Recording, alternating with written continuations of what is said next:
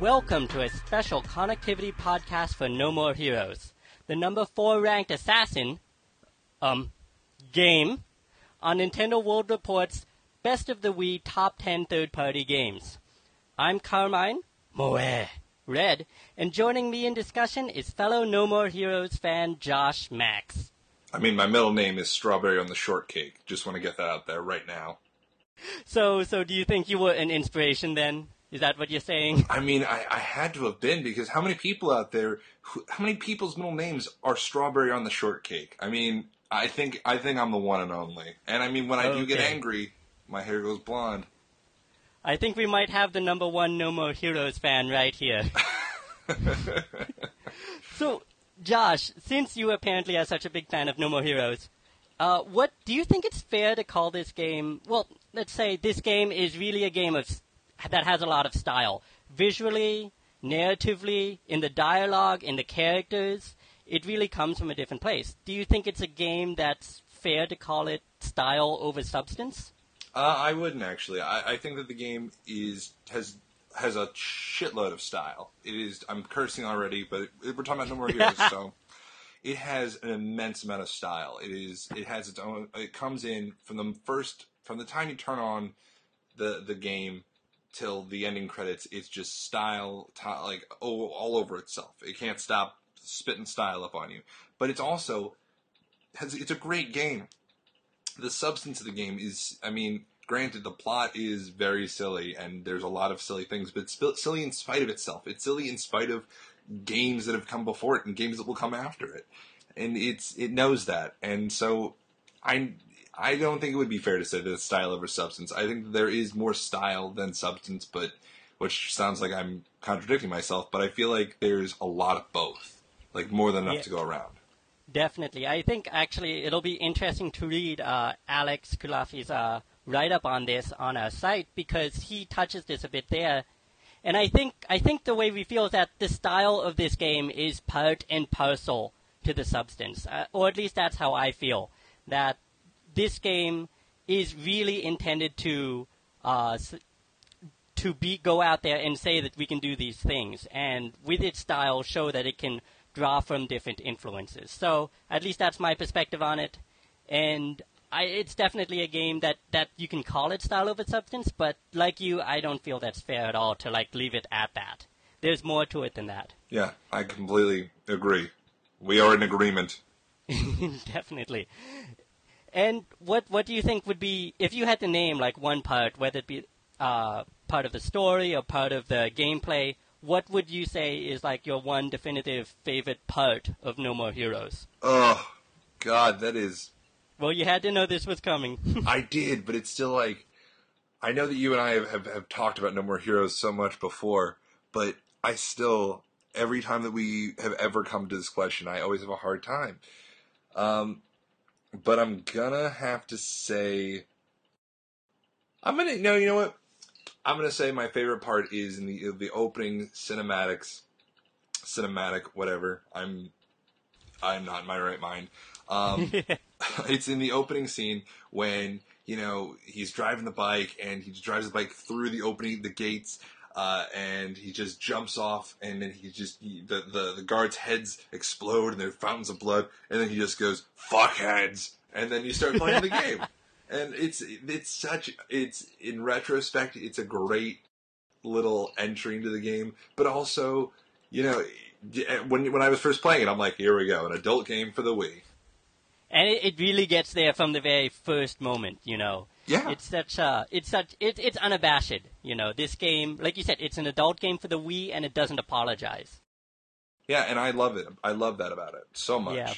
And actually, when you were talking about it, at first I thought you were talking about that trailer they had for this game, when no one exactly knew how the game would play, and it was just a cinematic trailer. Do you remember that trailer? Yeah, I do, actually. With, I think it was Helter Skelter or something? Or Yeah. I mean, Helter Skelter's still the first boss. Yeah, so, I mean, that, I didn't remember that until now, but I remember being so excited for this game, just from that non-gameplay trailer, just because of the sense that sold me on. But I think I think you've heard this answer from me before. My favorite part of the game is actually when you beat a boss it goes into this retro 80s mode, and then it ranks you in like a top 10 list against the other assassins. And I think that's just great, because the first time I saw that, I was like, oh my god, they did it. They made the reference, they took me back to that time, and they had pixels. I could see the dots, they had the retro music. And again, that's what I love about this game, because it's making references, you know. It really pays off to be someone who who understands the culture of where this game comes from, who understands past games, and also a little bit of the anime culture that it plays off of. Oh yeah. I think that it's totally. They made their main character an otaku assassin.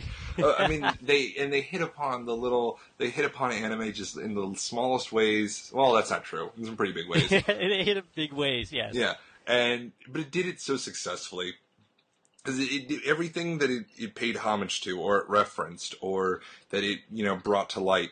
Everything that it ever had brought into its sights. It didn't hit you over the head with it. It just did it kind of just enough. Because, there was that joke that still, I still make it with my friends sometimes, with the Wiimote, and you're holding it, and you're like, it's a dick, look, I'm whacking it off. And then in No More Heroes, when your beam katana runs out of energy, he kind of hunches over for a second. You gotta shake that thing as hard as you can. Yeah, it's little touches like that, for better or worse, make No More Heroes the game it really is. Yeah, and I have no problem with that. Yeah. Well, let me ask you this: why do you think we voted No More Heroes onto our top 10 list instead of its sequel? I also want to hear what you think of No More Heroes versus No More Heroes 2.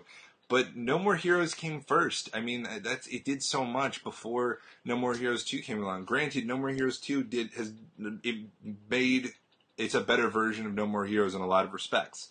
But No More Heroes did so much first. You're saying No More Heroes 2 sort of stood on the shoulders of No More Heroes 1. Yeah, it's like Mario Galaxy 2, but except I think Mario Galaxy 2 was a better game overall because it perfected the platformer. But it didn't, but Mario Galaxy did come first. It did set the stage, as did No More Heroes. I think the first game, maybe this is unfair to say, but the first game always has more to prove, in a way. You know? And I think it made a bigger splash. It made a bigger mark. Like, when No More Heroes came out, people were talking about it. No More Heroes 2 came out, really more people who played No More Heroes and liked it cared. Mm-hmm. But because it was a sequel. In almost every sense of the word, it was a sequel. But, when No More Heroes came out, it was a big deal. Well, kind of. Yeah, I agree that, I love No More Heroes too, but I still have to go for the original one. And the reason for this is, I guess I have a little bit of a controversial view on this, because I really like the fact that No More Heroes 1 has some mundane in it. I feel like the mini games and the city Santa Destroy, is it? Yeah. Yes. Or Santa Destroy. Santa Destroy? It's one of the two. We'll figure it out. And there was a lot of criticism for that, but I really feel like that added texture to the first game. And I feel like it's really a great game when you can contrast the really ridiculous, out-of-this-world, assassin, crazy, scenarios that Travis Touchdown gets into with this really mundane existence that he has in this really empty, sun-drenched, vague South California city, and he just goes around and does odd jobs. And, it's the mundane, I think, in this game that just heightens the sense of hyper sensationalism for all the violence, the swearing, and just the out-of-this-world wackiness. So that, I know I might be a minority there, but I think that was actually a nice part of the game for me. No, I'll agree with you on that. It was my favorite part, but it's hard for me to disagree with you on that. Well, were you a fan of No More Heroes creator Suda Goichi before this? Not really, actually. I think this is the first time that No More Heroes was the first time Suda really. I had to look up Suda 51. Yeah, and do you think he's like on your map now? Oh yeah, because he is for me. Yeah, most definitely. Because I love No More Heroes, No More Heroes 2. I've beaten both games multiple times. Like, and they're they're not like epically long games, but they're long enough. Yeah, I think I have to confess I was really excited coming into No More Heroes, also because of Killer 7. But obviously, we'll have to have a GameCube feature for that discussion. I have yet to play Killer 7. I feel like I should. It's just as out there in a different way, and I think that's a good thing. So, let's wrap this up with one final question. All right. And I'll answer this one first, so you can have some time to think about your answer. All right. But I really wanted to talk about whether No More Heroes is an important game, or if it's just a good one. And the reason I want to talk about that is it on this list because it's just one of the better third-party games for the Wii, or is it actually like something that marks this moment in time and represents something bigger than itself? And I believe that it does. I believe that No More Heroes is something that shows what video games can and should, try to do. They should try to strive for something unique, something, that hasn't been seen before, something that is new for the genre, push boundaries, and in ways that you might not always expect. You have to be willing to take risks. No More Heroes takes risks. They draw from different influences, subcultures, not just anime, but sci-fi, from game, from wrestling, which is a really odd thing for him to bring in, but it's really great.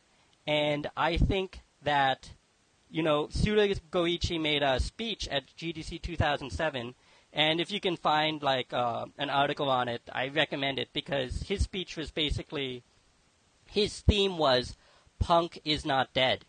And I think that really is what No More Heroes means to me, because he's saying, we can still be a subculture, we can still be unique, we can still fight to do something that isn't in the mainstream. And I think that is what No More Heroes is on the top 10 because of. Yeah. And you, Josh? I'm gonna be different, like the little snowflake I am. Mm-hmm. And I'm gonna say this both. I think it's an important game and a good game. I think that the game at the time that it came out was really important, and it still is important, because when people think about the Wii, the general, it's a fact, it was generally aimed towards families. It was a living room console. It's something you play with the kids, and it's still to this day. It's like, oh, okay, like we're gonna play Wii Tennis or Super Mario Galaxy, something anyone can play. But this is a really good game. It was a well-designed game with tons of style and really good controls, really funny, really fun. It was its own game, and it was a mature game for the Wii. That wasn't just like something that you could throw to the side and just not really acknowledge it. It made its voice heard. You knew No More Heroes was out there. You didn't have to play it, but you knew it was out there, and it was important for that to be there. It was important for there to be a good, mature game on the Wii. And I don't know if that's the only reason it's put there, if it's number 4 on our list, but I think that it has to be because of the impact that it made, and also because of the fact that it is a good game. It's fun. There's no reason for you to put it down once you start playing. Yeah. I think if anyone out there who hasn't played No More Heroes yet, or its sequel, Josh and I can both very well recommend it. Yeah, and I'm sure you can find it at your local GameStop for like $4, because I know you can get No More Heroes 2 there for $5. I just saw that today, so get it. Get it. Any last words for the listeners, Josh? No, I do. I have one thing to say. I did not know that Henry was a secret boss, because I naturally bought all the swords. And then I just found out he was a secret boss, and I just happened to fulfill the requirements my first time through. That's my final thought. And you, sir? I think it related to yours. The best games keep on giving. And I think No More Heroes has done that in your case. So, thank you for talking with me. Yeah, thank you for having me. And goodbye.